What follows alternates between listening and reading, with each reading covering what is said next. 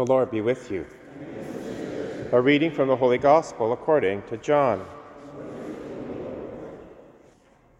When the hour had come to depart from this world and go to the Father, Jesus said to the disciples, "Peace I leave with you, my peace I give to you. I do not give to you as the world gives. Do not let your hearts be troubled, and do not let them be afraid. You heard me say to you, I am going away, and I am coming to you. If you loved me, you would rejoice that I am going to the Father, because the Father is greater than I. And now I have told you this before it occurs, so that when it does occur, you may believe. I will no longer talk much with you, for the ruler of this world is coming. He has no power over me, but I do as the Father has commanded me, so that the world may know that I love the Father. Rise, let us be on our way." The Gospel of the Lord.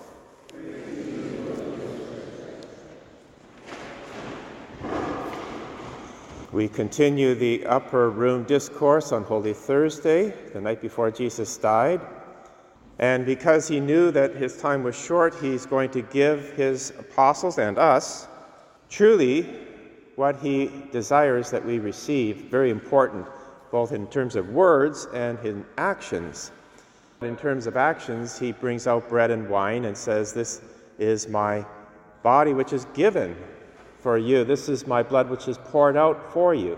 So he enacts the sacrament that we are about to receive. This is a continuation of the upper room on Holy Thursday as Jesus intended it to be in the Catholic Church. So the Eucharist, very important gift.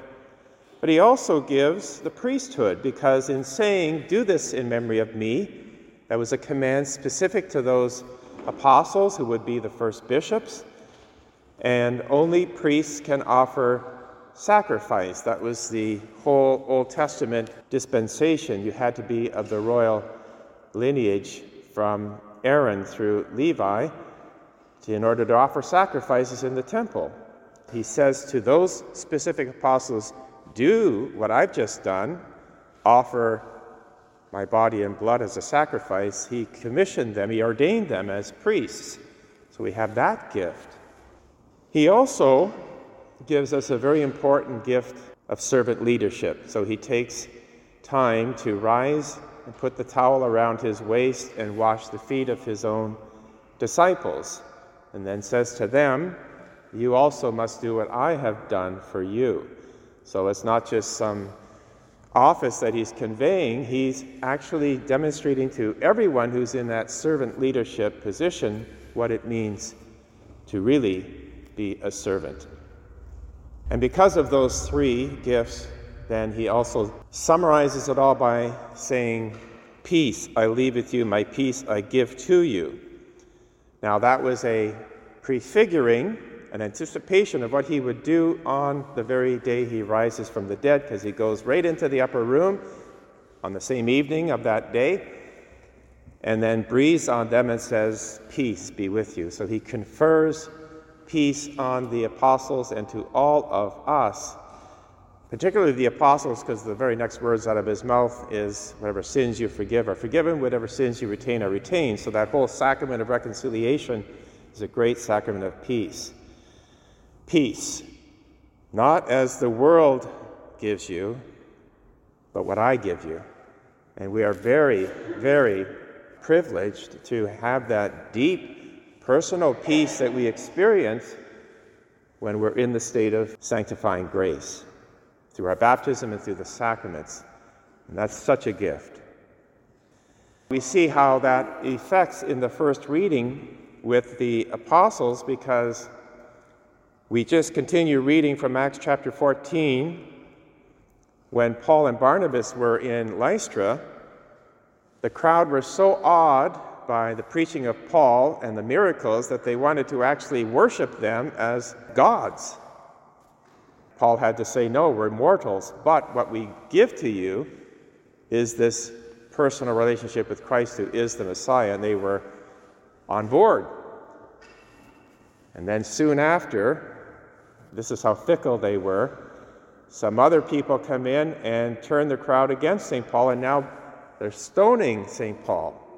Right after this great miracle of healing the crippled man, which they did, and wonderful preaching. Now at that point, Paul could have just thrown in the towel and said, I'm through with this mission, and feared what would come next. But what does he do?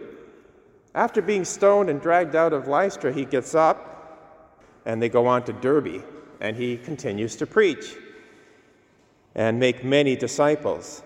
Then he returns to Lystra, the very place where they stoned him, to strengthen the souls of the apostles, encourage them to continue in faith, saying, it is through many persecutions that we must enter the kingdom of God. He's now bringing them peace because he has experienced this peace. And then he appoints elders, and the Greek word for appoint is to stretch forth hands. And there's the ordination.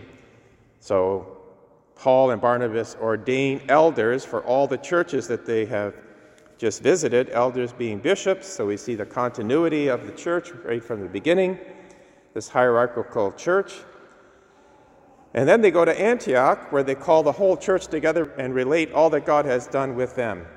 So we see how what Jesus wanted to do on Holy Thursday, which is confer peace, has borne fruit. Through all of these churches that were started, they experience that peace, which is why the Roman Empire, which was in such turmoil at this point in history, converted, because they saw the peace, they experienced the peace of these apostles who were ministering as they were being martyred. So it's a great exhortation to us as we go through difficult times to be rooted in peace, as we are about to receive the Prince of Peace in the Eucharist, and then allow that to be shown to the community as we become one body, one family of parishes, proclaiming the goodness of God.